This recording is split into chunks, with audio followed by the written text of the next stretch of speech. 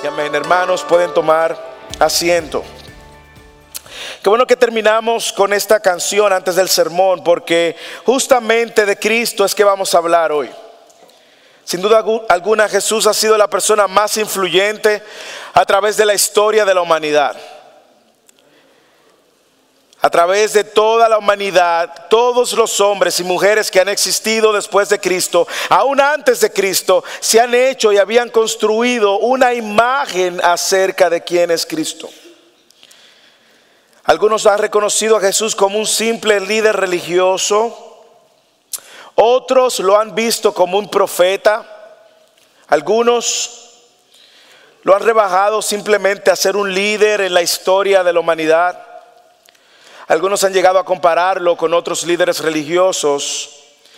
Y tristemente muchos hombres, por causa de la ignorancia, se han quedado cortos a la hora de definir y expresar con palabras quién es Jesús. C.S. Lewis, quien fue filósofo ateo por un tiempo y luego convertido a Cristo, en un libro que él escribe, Mero Cristianismo, él dice: aquí estoy tratando de impedir que alguien cometa la verdadera insensatez que a menudo se comete al decir de Jesús: estoy listo para aceptar a Jesús como un gran maestro moral, pero no acepto su afirmación de que Él sea Dios. Eso es lo único que no deberíamos decir. Un hombre que fue simplemente un hombre y que dijo las cosas que Jesús dijo no aplica para ser simplemente un gran maestro. O era un lunático, dice C.S. Lewis, o era un hombre ambiguo, o el mismo demonio del infierno. Usted debe de hacer su elección. Este hombre fue y es el Hijo de Dios, Dios mismo, o de lo contrario fue un loco o algo peor.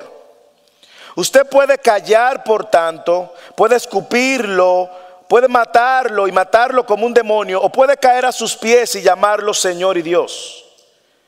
Pero no seamos condescendientes con ninguna tontería acerca de que era un gran maestro humano. Él no ha dejado esa opción abierta para nosotros.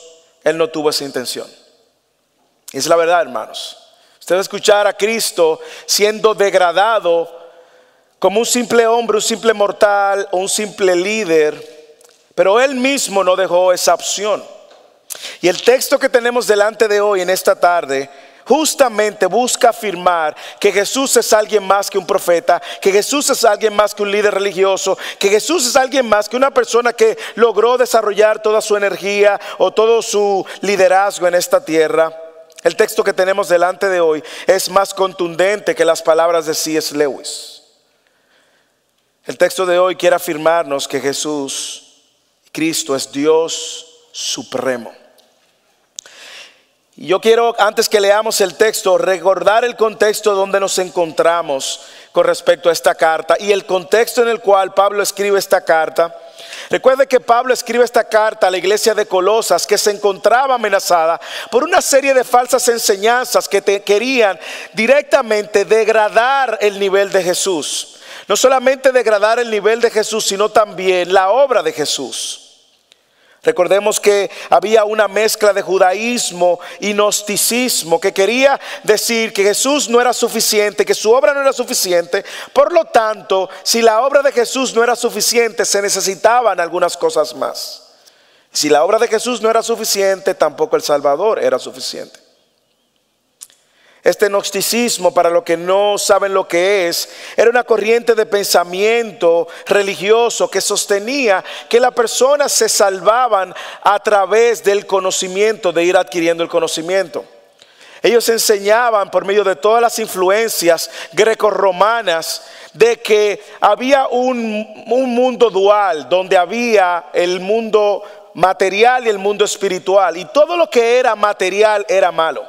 Ellos enseñaban que el cuerpo humano estaba encarcelado, el alma del hombre estaba encarcelada en este cuerpo, y que era solamente por medio del gnosis o conocimiento que una persona iba a poder dejar salir la chispa divina que tenía dentro. Y decían los gnósticos de esa época que los elegidos iban entonces a poder, desarrollando ese conocimiento, sacando esa chispa divina, hacer morir todo el mundo material al punto de que todo esto iba a desaparecer. De ahí es que ellos entienden que fue una deidad mayor que creó el mundo que hoy existe. Más aún, para ellos era inconcebible que Dios pudiera habitar en un cuerpo humano. Y por eso la amenaza ante la enseñanza que ellos estaban introduciendo dentro de la iglesia de que Cristo no podía ser Dios.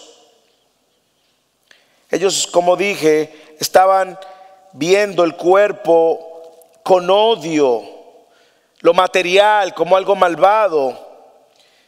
Por lo tanto, para ellos era imposible pensar que Dios iba a rebajarse a ese nivel. Y el objetivo de ellos era exaltar el conocimiento a la manera que usted, por medio de ese conocimiento, lo cual también era un conocimiento secreto, pudiera llegar a ser la luz y dejar salir eso divino dentro de usted. Sin embargo, Pablo de manera contundente dice, no es así. No es así. Y nos ha venido trasladando por la palabra, nos ha venido enseñando y hace una transición interesante luego de habernos dicho, si usted estuvo con nosotros la semana pasada, cómo nosotros sí podemos conocer a ese Dios. Los gnósticos entendían que era imposible conocer la voluntad de Dios, cómo nosotros podíamos conocer a ese Dios y más aún cómo nosotros fuimos trasladados, éramos esclavos y fuimos redimidos, no esclavos del cuerpo que tiene el alma, que sí era importante. No, nos trasladó del reino de las tinieblas al reino de la luz por medio de su Hijo amado. Y si usted ve el énfasis de Pablo, era no solamente que ellos conocieran esta obra redentora, sino como a partir de este versículo, él transiciona naturalmente a hacer un énfasis en lo que sería el énfasis de toda la epístola. Mostrar a Jesús, exaltar a Jesús como Dios supremo, preeminente. Esa palabra preeminente es que es algo único, diferente, mayor. Y hace esa transición. Este texto que tenemos hoy para muchos era un himno que la iglesia primitiva cantaba y algunos entendían que Pablo lo convierte en un poema. Hay varias discusiones con respecto a eso. Y dice que Pablo lo convierte en un poema o este himno porque podía así comunicar todo el sentimiento que cargaba. De hecho, este versículo es una línea, una oración completa sin interrupción en el texto griego original. Así que vamos a navegar juntos sobre este texto. Yo quiero que usted abra su Biblia. Yo quiero que todo lo que yo diga de ese texto usted lo vea en el texto. Usted lo pueda ver en el texto. Y conecte lo que yo estoy diciendo con el texto. Y leamos juntos desde el versículo 15 hasta el versículo 20. Él dice de la siguiente manera, Pablo: Él es la imagen del Dios invisible, el primogénito de toda creación. Porque en Él fueron creadas todas las cosas, tanto en el cielo, en los cielos como en la tierra, visibles e invisibles, ya sean tronos o dominios o poderes, autoridades, todo ha sido creado por medio de Él y para Él. Y Él es antes de todas las cosas y en Él todas las cosas permanecen. Él es también la cabeza del cuerpo que es la iglesia. Él es el principio, el primogénito. Es el principio, el primogénito de entre los muertos, a fin de que Él tenga en todo primacía. Dice preeminencia en alguna de sus versiones. Porque agradó al Padre que en Él habitara toda plenitud y por medio de Él reconciliar todas las cosas consigo, habiendo hecho la paz por medio de la sangre de su cruz, por medio de Él, repito, ya sea las que están en la tierra o las que están en el cielo. Es claro que Pablo quiere comunicar una idea en esta porción. Cristo es Dios supremo, es el Señor de la creación y es el Señor de la iglesia. Y a la luz de eso que Pablo quiere comunicar, nosotros también como creyentes no podemos quedarnos con esta información solamente. Nosotros como creyentes debemos de responder a eso y debemos de adorarlo como Él es, Dios, y rechazar toda corriente que trate de enseñar lo contrario. Yo quiero a través del texto de hoy mostrarles 3 características que confirman lo que nosotros sabemos, que Cristo es Dios supremo. Y de ahí el título del sermón, Cristo, Dios supremo. Yo quiero que veamos juntos estas 3 características que confirman que Jesús es Dios. La primera característica está en el versículo 15, la primera parte. Él es la imagen del Dios invisible. Él es la imagen del Dios invisible. Es interesante que en los versículos anteriores, si usted tiene su Biblia abierta, usted va a notar que él viene hablando de Cristo. Y dice que Cristo nos trasladó del dominio de las tinieblas al reino ahora de su Hijo. ¿Quién nos redimió? ¿Quién pagó por nuestros pecados? Y me encanta cómo Pablo ahora dice, ahora déjeme hablarle de ese Hijo. Ahora déjeme hablarle de ese que redimió. Y es como que Pablo ahora va a entrar en detalles de este que nos ha redimido. Y va ahora a abundar de esta verdad. Y lo primero que él dice es que ese que nos redimió, ese que nos trasladó del dominio de las tinieblas al reino de su Hijo amado, él es la imagen del Dios invisible.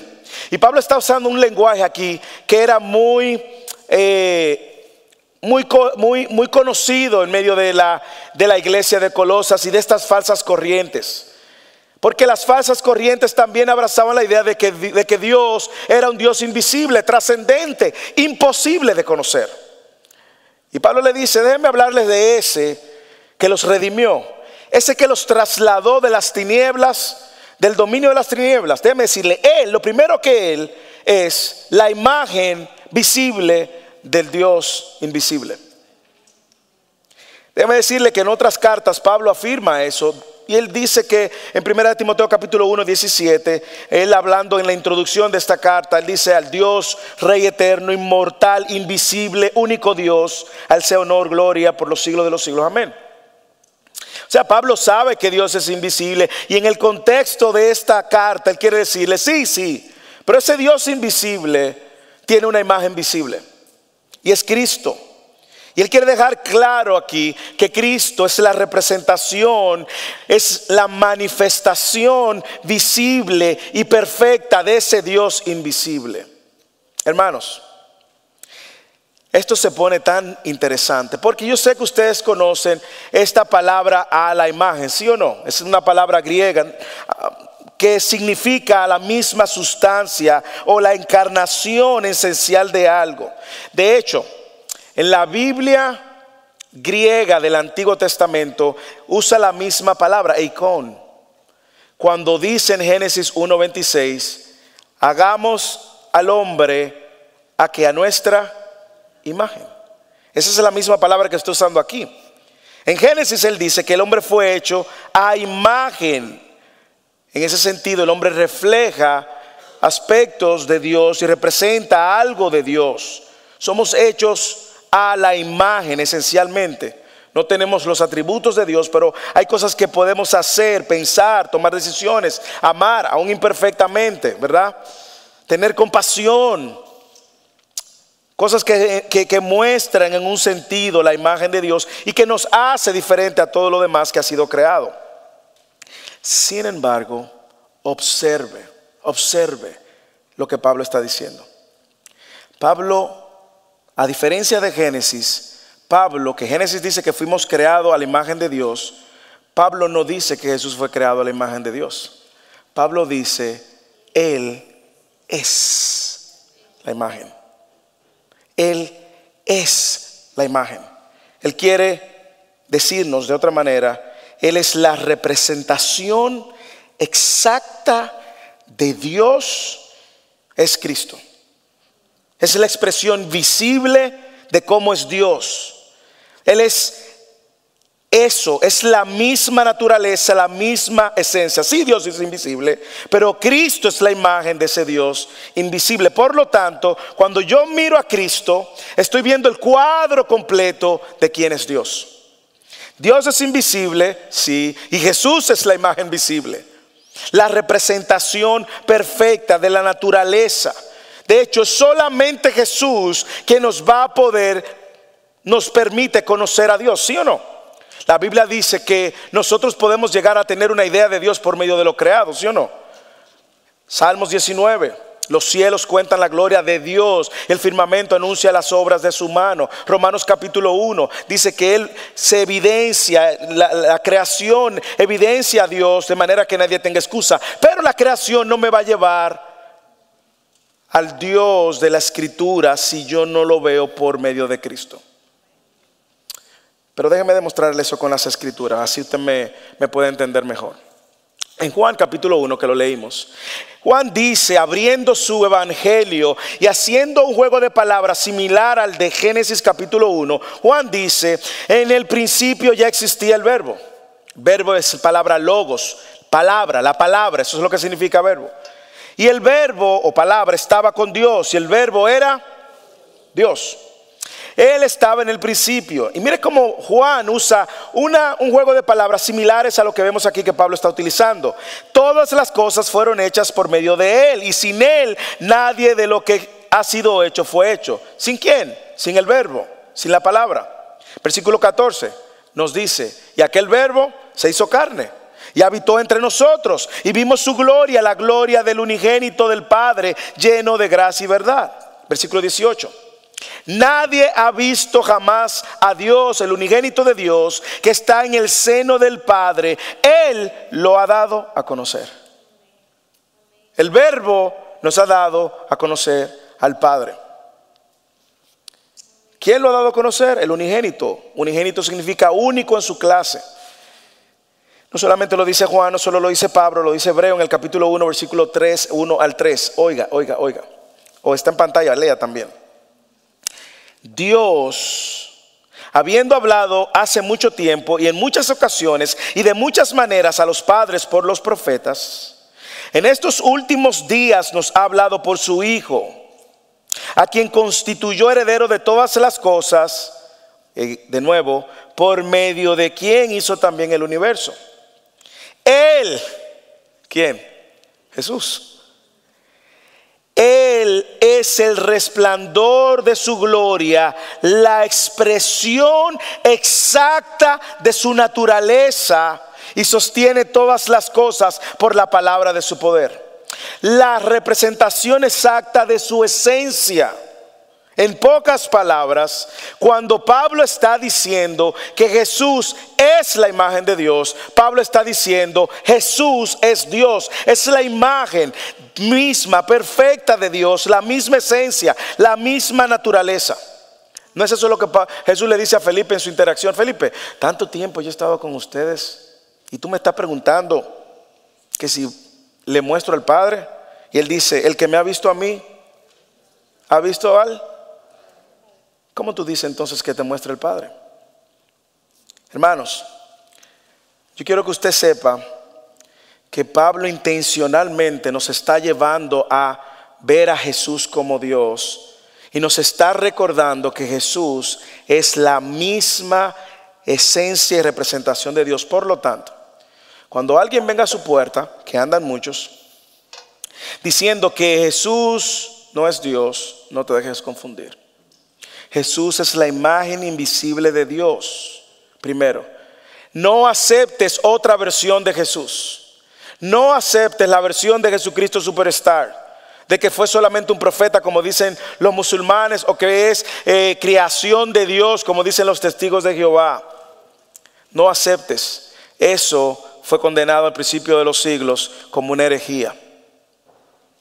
Segundo, yo quiero también recordarte que cada vez que nosotros cantamos acerca de Cristo y su obra, estamos adorando a Dios. Por eso le cantamos a Jesús, porque Jesús es Dios. Y si Jesús no fuera Dios, Jesús mismo no recibiera la adoración, ¿sí o no? Jesús es Dios y Él recibe la adoración porque es Dios. Así que adóralo como Dios, exalta el nombre de Él. No como un profeta ni como un líder religioso, sino como verdaderamente Él es. Él es Dios y merece toda nuestra adoración. Así que lo primero es que Cristo es la imagen de Dios. Segundo, Pablo quiere recordarnos que Cristo es el Señor de la creación. Él está por encima de la creación. una supremacía, supremo por encima de la creación. Lea conmigo un poco del versículo 15 y seguimos al 16. El primogénito de toda creación. Versículo 16.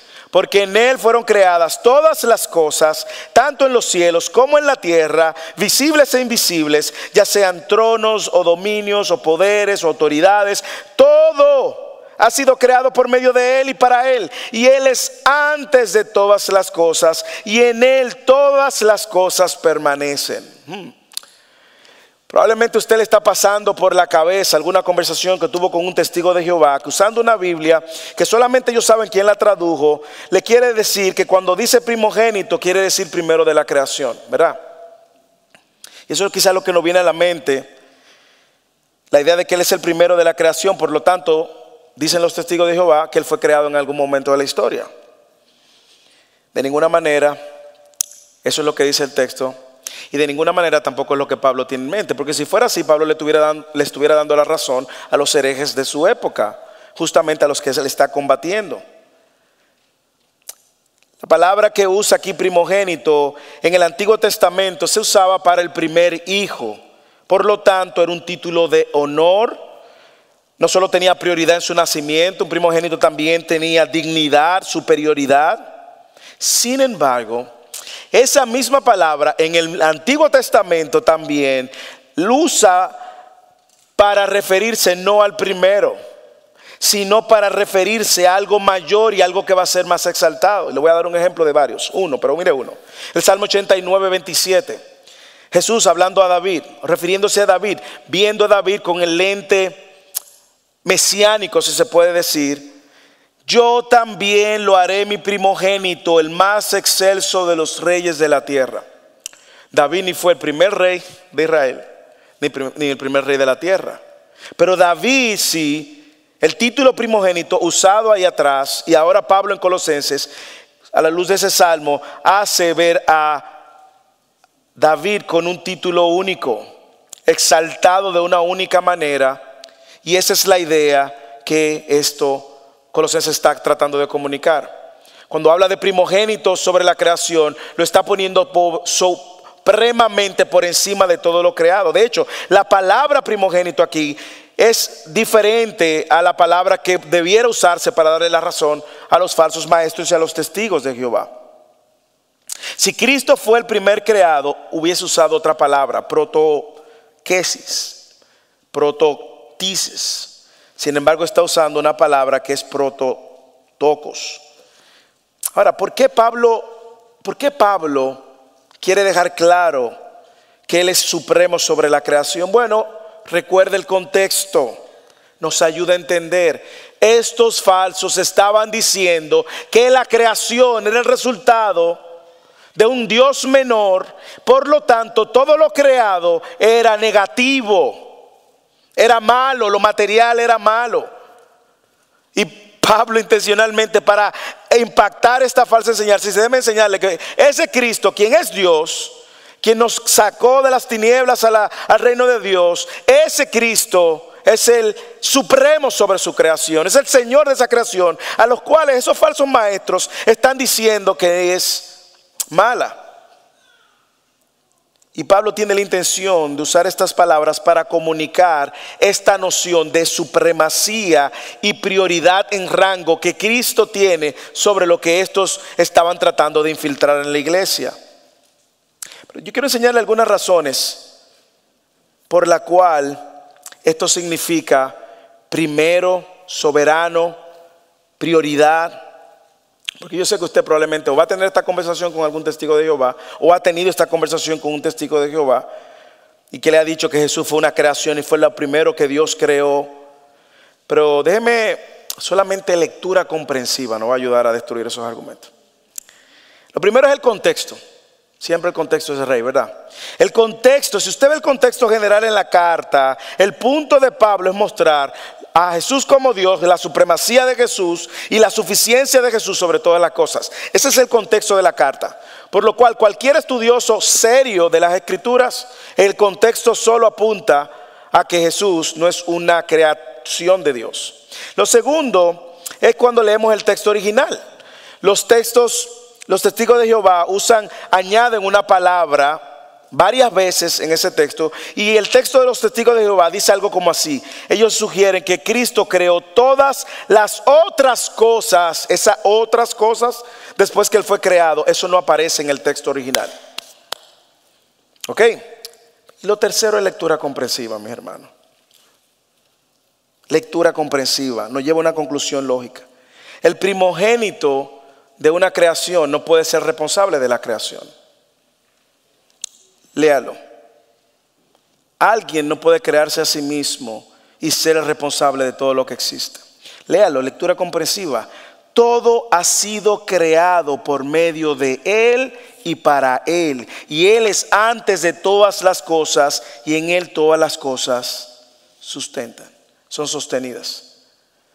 Lectura comprensiva. Pero hay un argumento que está también en todas las escrituras. Usted sabe que en varias ocasiones Jesús recibe adoración, usted lo recuerda. Pero hay un texto en hebreo que habla y combina estas dos palabras. El primogénito recibe adoración sobre todos los ángeles. Hebreos capítulo 1, versículo 6.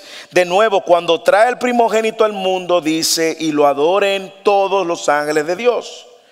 Si ese primogénito no fuera Dios, se estuviera la escritura contradiciendo, porque Éxodo 24, 5 dice que no vas a adorar a otra cosa o persona que no fuera Dios. Así que en el contexto de Colosenses, primogénito denota dos cosas de Cristo. Uno, Él precede todo porque Él eternamente ha existido como el Hijo de Dios. Y segundo, Él es soberano sobre la creación. Y eso es lo que Pablo quiere comunicar. Así que primogénito implica la prioridad de Cristo, la supremacía de Cristo sobre todo lo creado y su soberanía sobre todo lo creado. Pero yo quiero seguir en esos versículos y déjeme darle ahora tres razones que el mismo texto me da de que Cristo es el Señor de la creación, sacado del mismo texto. Así que lea conmigo y presta atención. La primera razón es que Cristo es el agente de la creación. Él es la causa de la creación. Él es el medio por el cual la creación existe. Léalo en el versículo 16. Porque en Él fueron creadas todas las cosas, tanto las que están en el cielo, en la tierra, visible, invisible, trono, dominios o poderes, autoridades. Todo ha sido creado por medio de Él. Así que lo primero que usted ve es que Cristo es el agente, la causa, el instrumento. Y esto es coherente con todas las escrituras. En el principio dijo Dios, hagamos, el verbo, la palabra. Génesis. Leímos en Juan capítulo 1, todas las cosas fueron hechas por medio de Él. Leímos en Hebreos también, capítulo 1. A Él lo constituyó heredero de todas las cosas y por medio de quien hizo también el universo. Por lo tanto, Jesús es el agente creador. Hermanos, mire al cielo, mire las estrellas, todo lo que existe. Cristo es el agente, la causa, el medio por el cual todo fue creado. Los millones de estrellas que tiene el universo. Se dice que hay más estrellas en el universo que granos de arena en toda la playa de la tierra. Se dice que ese creador del universo ha creado un universo que se expande, que no tiene centro y se hace cada vez más grande. Se dice que esa creación ha sido perfectamente ajustada, hermanos. Todo por medio de Cristo. Usted sabe que la tierra en este momento está girando alrededor de su eje a más de 1600 kilómetros por hora. Pero usted sabe que esta tierra va transportándose en el universo a más de 107,000 kilómetros por hora.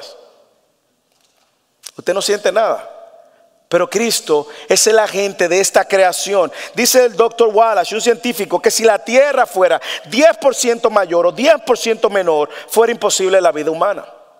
Ellos también dicen que el sol está justamente a la distancia perfecta. Si estuviéramos un poquito más cerca, un poquitico más lejos, 1 grado solamente, fuera imposible la vida humana. Usted sabe que nuestro planeta es el único planeta que tiene una inclinación de 23 grados perfectamente para que la Tierra gire y pueda tener el calor necesario que necesita. Usted lo sabe. Usted sabe que el nitrógeno es necesario para la vida de las plantas y que sin nitrógeno nada de lo que existe pudiera existir en la tierra. ¿Cómo Dios hace para meter el nitrógeno en la tierra? Diariamente, escuche, diariamente caen a la tierra 100,000 relámpagos y crean 100 millones de toneladas de nitrógeno para que todas las plantas se alimenten del suelo. ¿Casualidad? No. Todo fue creado por medio de Él. Y pudiéramos pasar tiempo. Yo pudiera pasar toda la hora. Pero yo lo que quiero es apuntarte al asombro de su creación, donde Cristo es el agente de todo lo creado. Segundo, no solamente eso, Cristo es el fin de todo lo creado. Hermanos, esta fue la parte que a mí me partió el corazón. Cristo es el propósito de todo lo creado. Léalo. Todo ha sido creado por medio de Él y para. Todo significa. Ok. Los millones de galaxias, los millones de planetas fueron creados para darle la gloria. ¿Usted sabía que usted es parte de esa creación? Si usted y yo somos parte de la creación, ahora entienda por qué el propósito del hombre es vivir para Él. Si usted es parte de esta creación, sería una ofensa no vivir para la gloria de Dios. No vivir para la gloria de Dios es una insensatez, una necedad pretender vivir para otra cosa que no sea para Él. Qué pena que nosotros insistimos en vivir para nuestra propia gloria. Pero el fin de todo lo que existe es para la gloria de Dios. Todo. El pajarito, aún las moscas esas necias y los mosquitos que siempre aparecen justamente cuando hace más calor o cuando no hay energía eléctrica y que tienen la capacidad de meterse ahí en el zumbido del oído para la gloria de Dios, hermanos. ¿Cómo eso trae gloria a Dios, hermano? Mire, yo no sé. Quizás santificando al hombre. Pero no solamente Él es el agente de la creación. No solamente Él es el fin y el propósito de todo lo creado. Hermanos, lea. Él es el sustentador de todo lo que existe. Él es el sustentador de todo lo que existe. Lea. Y dice, y en Él todas las cosas permanecen. Todas las cosas permanecen. Todo permanece por medio de Él. Esta estabilidad del universo, que usted ve que la Tierra está viajando a más de 100,000 kilómetros por hora, donde cada vez que chocan dos galaxias se crea un ojo negro y crea mucha violencia tragándose no sabemos dónde. Tranquilo que el hoyo negro más cerca está a 10,000 años luz. Pero Dios, Cristo mismo lo sostiene. Hermanos, Cristo mismo lo sostiene. Pero a mí no me sorprende que Él sostiene toda la creación y que Él sostiene todas las galaxias y que estamos a más de 10,000 años luz del universo. Hermanos, no es solamente eso, es que usted y yo somos parte de esa creación. Y a usted y a mí, Él nos sostiene. Él nos sostiene. Él nos sostiene. Si Él sustenta toda su creación, yo que soy parte, y no solamente parte, sino probablemente lo más importante de esta creación, porque vivo para la gloria, es la gloria de su nombre y puedo glorificar su nombre, es que Él me sostiene, hermanos. Él me sostiene, Él sustenta su creación y también te sustenta a ti. Piensa por un momento piensa cómo el Señor te ha sostenido todos estos años. ¿Tú crees que ha sido tú, tu empleo, el gobierno que estaba de turno o el trabajo que tú tuviste? Dios te ha sostenido, hermano. Y Dios no solamente va a sostener a sus hijos para este tiempo, hermanos. Cuando nos espere allá al umbral de la muerte y pasemos la muerte, ahí Él nos sostiene. Él me sostendrá.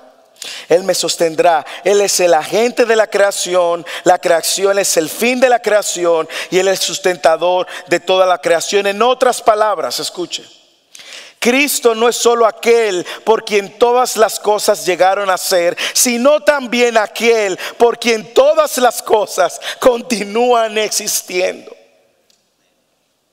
Hermanos, yo no sé si usted puede entender todas las implicaciones y aplicaciones que podemos, las implicaciones que tiene, pero si Dios hizo todo para su gloria y yo soy parte de la creación, entonces como criatura suya, yo debo de vivir para su gloria. No es una opción. Que un cristiano no viva para su gloria es una contradicción, es una falta de entendimiento del propósito para el cual hemos sido hechos. Para gloria mía los he creado, dice la Escritura. Más aún, si Dios no solamente es el creador de todo, el sustentador también, entonces no vivamos como locos desesperados que no tienen ni a Dios ni le conocen. Hermano, usted y yo no podemos vivir como locos. Que viene el coronavirus. El coronavirus demostró que tanto el pueblo de Dios conocía a Dios. Más cristianos temerosos que inconversos temerosos. Pero no solamente el coronavirus, probablemente el problema financiero. Probablemente tú no tienes nada en la cuenta. Dios te ha sostenido antes. Dios te va a sostener, hermanos. Yo sé que hay algunos hermanos también que han venido de otros países y el arranque le ha costado. Ha sido difícil verse en una posición de vulnerabilidad, recibiendo de otros hermanos de a poquito, de a mucho.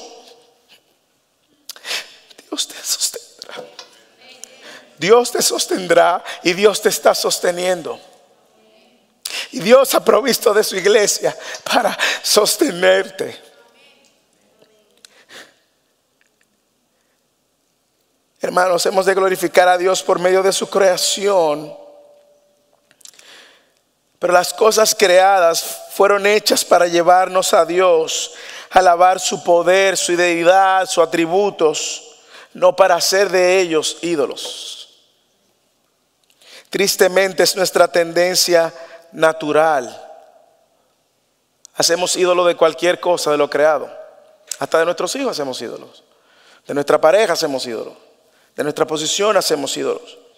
Yo creo que ver que Él es el agente, el medio, Él es el fin y Él es el sustentador debe de recordarnos y levantarnos una alerta a no hacer ídolos.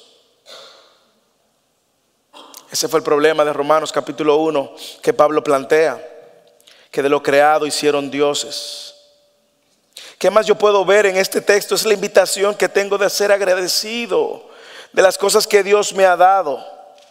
Pero sí también veo una clara advertencia.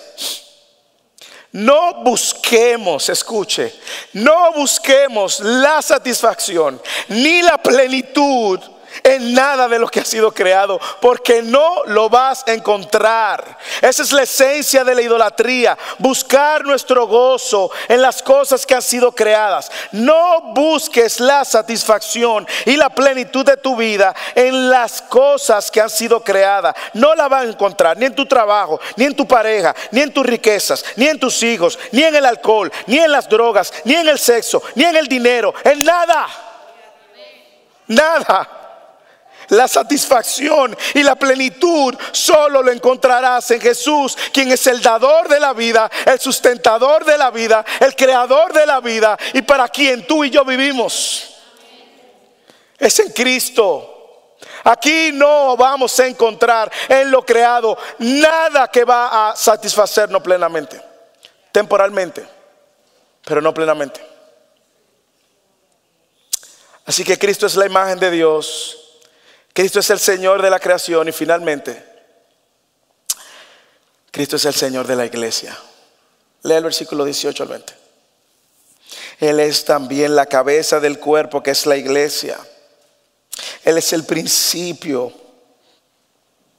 el primogénito de entre los muertos, a fin de que Él tenga en todo la primacía. Versículo 19, porque agradó al Padre que en él habitara toda la plenitud y por medio de él, de Cristo, reconciliar todas las cosas consigo, habiendo hecho la paz por medio de la sangre de su cruz, por medio de él, repito, ya sean las que están en la tierra o las que están en los cielos. A mí me encanta porque Pablo me da aquí algunas claras evidencias porque Cristo es el Señor y es supremo sobre su creación, pero también Él es la supremacía misma sobre la iglesia. Mira algunas razones. Primero, porque Él resucitó como testimonio y primicia. Él resucitó, versículo 18, es la cabeza del cuerpo que es la iglesia. Él es el principio, el primogénito de entre los muertos. Cristo fue el primero en resucitar de un cuerpo inmortal y como tal, Él encabeza entonces el orden, una resurrección para vivir eternamente. Usted dirá, bueno, pero en la Escritura Él resucitó a otros. Sí. Resucitó a Lázaro, pero volvió a morir. Resucitó a la hija de Jairo, pero volvió a morir. Pero resucitó para nunca más morir. Y todo esto para que Él tenga la supremacía, la preeminencia, significa que es mayor que todos. Así que la resurrección de Cristo, ser el primogénito en su resurrección, marcó un triunfo sobre la muerte que ahora es la esperanza de la iglesia. ¿Sí o no?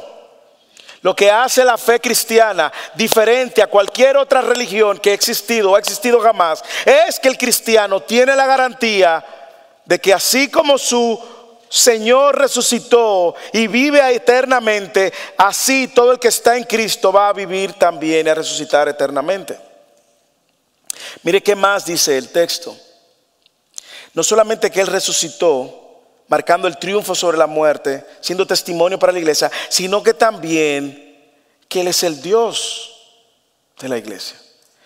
Porque agradó al Padre que en Él habitara toda la plenitud. Escuche, de nuevo Pablo quiere dejar claro, está argumentando que esa plenitud de la deidad no se encuentra en estos sistemas religiosos griegos, no va a encajar en el sistema del gnosticismo, no va a encajar, pero sí en Cristo, quien es completamente hombre, completamente Dios. Y más adelante, si usted sigue en el capítulo 2, versículo 9, Pablo vuelve otra vez y remata, porque en el versículo 9 del capítulo 2 él dice: toda la plenitud de la deidad reside corporalmente en Él.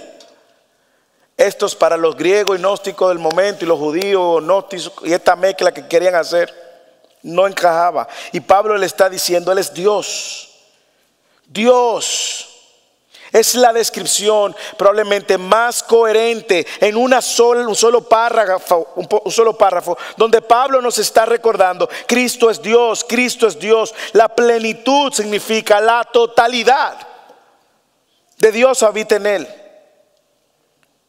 permanentemente, completamente. Y no solo eso, sino también Él resucita para marcar la primicia y la supremacía sobre la resurrección, la muerte. No solamente Pablo nos recuerda que es Dios mismo, sino también que Pablo nos recuerda que Él muere para reconciliarnos, es nuestro reconciliador, hermanos. Léalo, versículo 19 y 20. Porque agradó al Padre que en Él habitara toda la plenitud, versículo 20, y por medio de Él reconciliar todas las cosas consigo mismo, habiendo hecho la paz por medio de la sangre de su cruz, por medio de Él. Repito, ya sea las que están en la tierra y las que están en los cielos. Me pregunto por qué no puso la que está debajo de la tierra. Quizás porque la gente no pensara que hasta lo de los infiernos se iban a reconciliar. No, que está en el infierno no hay manera ya de reconciliarse. Pero no creo que ese sea el punto de Pablo. Eso soy yo sacando algo que no dice el texto, excúsenme. Pero es muy claro que Él está reconciliando consigo todas las cosas. Hermanos, esta es la razón por la que Cristo es Dios y es supremo sobre todo lo que existe. Supremo sobre la creación, supremo sobre el universo, supremo sobre la iglesia. El Señor de la iglesia es Cristo, porque Él es quien ha reconciliado al cuerpo con la cabeza. Y mire cómo él lo dice: solo Dios puede reconciliar al hombre consigo mismo. El hombre no puede reconciliarse consigo mismo. Repito, si usted pensaba que por medio de portarse bien, si usted pensaba que cuando usted viene a la iglesia, reportarse cada semana, usted está haciéndole un favor a Dios y usted está reconciliándose con Dios, no funciona así. No. Cristo tuvo que ir a la cruz porque había una enemistad entre el hombre y Dios, que no existía manera alguna de que el hombre por sí mismo tratara de reconciliarse. De hecho, por eso es que existen tantas religiones. Si usted se pregunta, ¿por qué hay tantas religiones? Bueno, porque el hombre ha intentado por sí mismo acercarse a Dios. No hay manera. ¿Qué hizo Dios? Se acercó al hombre. Y dice Filipenses capítulo 2 que se humilló, tomó forma de siervo. Y dice, siendo igual a Dios, no él estimó como cosa a que aferrarse, sino que se despojó de sí mismo, tomando forma de siervo. Y Cristo entonces, en nuestro lugar, recibe el castigo por todas las ofensas que nosotros hemos hecho, y ese castigo, toda la ira del Padre en su justicia y en su justa santidad, la derrama sobre su Hijo, para que ahora el que está en el Hijo, el que está en Cristo, tenga una perfecta comunión con Dios. Y es lo que le está diciendo ahí, léalo: habiendo hecho la paz. ¿Por qué tuvo que hacer la paz? Porque el hombre estaba enemistado. Habiendo hecho la paz por medio de la sangre. Usted ve, él tuvo que morir. Habiendo hecho la paz, él reconcilió todas las cosas. Él tuvo que venir, tuvo que hacerse hombre, Dios, morir en la cruz. Y por eso es que el evangelio es una buena noticia. Y por eso, si tú nos visitas y estás aquí en esta tarde, escucha bien: no hay manera que tú puedas reconciliarte con Dios yendo a misa todos los domingos, tomando la Eucaristía, haciendo buenas obras, comportándote bien. Nada de eso te va a justificar delante de Dios. Nada. Tienes que venir a Cristo en los términos de Dios, arrepintiéndote de tus pecados, reconociendo que le has ofendido, reconociéndolo a Él como el Señor y rindiéndote a la propuesta de salvación que Él te da. La cruz pone el mundo en orden. Y la cruz aquí nos hace una clara línea. Toda la humanidad está dividida en uno de estos grupos. Y este salón también, probablemente. Este salón está ocupado de personas que están reconciliadas con Dios y personas que no están reconciliadas con Dios. Por medio de Cristo, no por medio de ti. Esa hostilidad entre Dios y el hombre, causada por el pecado, muere en la cruz para aquellos que, muriendo a sí mismo, se rindan a Cristo. Si tú nos visitas, esa es mi única aplicación para ti. Ríndete a Cristo. Corre a sus brazos como el único medio para salvarte. Y ríndete a Él. Si eres creyente, hermanos, terminamos. Yo quisiera pasar 3 semanas en ese texto. Pero si tú eres creyente, Jesús es la cabeza de la iglesia, no el pastor. Míreme, el pastor no es la cabeza de la iglesia. Nadie en esta iglesia es la cabeza de la iglesia. El Papa no es la cabeza de la iglesia. María no es la cabeza de la iglesia. Joseph Smith no es la cabeza de la iglesia. Nadie humanamente, terrenalmente es la cabeza de la iglesia. Cristo lo es. Y porque Él es la cabeza de la iglesia, nosotros somos el cuerpo. Yo tengo que ir donde va la cabeza, ¿sí o no? Yo tengo que responder a la dirección de la cabeza, ¿sí o no? Por lo tanto, si Él es la cabeza y yo soy el cuerpo, yo me rindo entonces a Él. Y me rindo a su voluntad, a su señorío. Por eso los servicios de adoración están centrados en Cristo, hermanos. Aquí no estamos centrados en el hombre y no se me sienta mal. Aquí no estamos enfocados en hacerte sentir bien y en que tú te vayas de aquí haciéndote sentir que tú eres el tapón del océano. No. Ese no es el propósito. Aquí venimos a adorar a Cristo, a escuchar de Cristo y sirviéndonos unos a otros, darle la gloria a Cristo. Hermanos, nosotros por eso, ese es el Dios que adoramos. Yo no sé si usted puede ver el texto, pero déjeme cerrar con esto, todo lo que el texto dice de Cristo, para que usted entienda por qué Él es Dios supremo, por qué le adoramos. Mire todo lo que el texto dice que Él es la imagen de Dios, la misma naturaleza, esencia de Dios. Dice que es el primogénito de la creación, diciendo que Él es superior en rango, supremo sobre todo lo que existe, el Señor de la creación. El texto dice que Él es el creador de todo lo que existe también. El texto dice que Él es el sustentador de toda la creación y es el sustentador de mi vida. Dice que Él es la cabeza de la iglesia, yo soy su cuerpo, por lo tanto yo me rindo. Él es el líder de la iglesia. Él dice el texto también que resucitó de los muertos como primicia, por lo tanto en su resurrección está la promesa de mi resurrección. El texto también dice que Él es Dios, toda la plenitud habita en Él. El texto dice que Él es el reconciliador entre yo y Dios. Por lo tanto, hermanos, dígame si usted quiere más razones para adorar a Cristo como Dios supremo. Él es el Dios que adoramos. Y por eso nosotros nos reunimos cada semana a adorarle y exaltar su nombre. Hermanos, cuando usted entre por aquí, entre por cualquiera de las puertas, venga con un corazón para adorar al Rey de Reyes, al Señor de Señores, al Creador, quien es el medio, la causa de la creación, quien es el propósito por el cual todo lo que existe, existe, y quien es el que sostiene todo lo que nosotros somos. Esta semana confía en Él, sígalo y viva para su gloria. Padre, gracias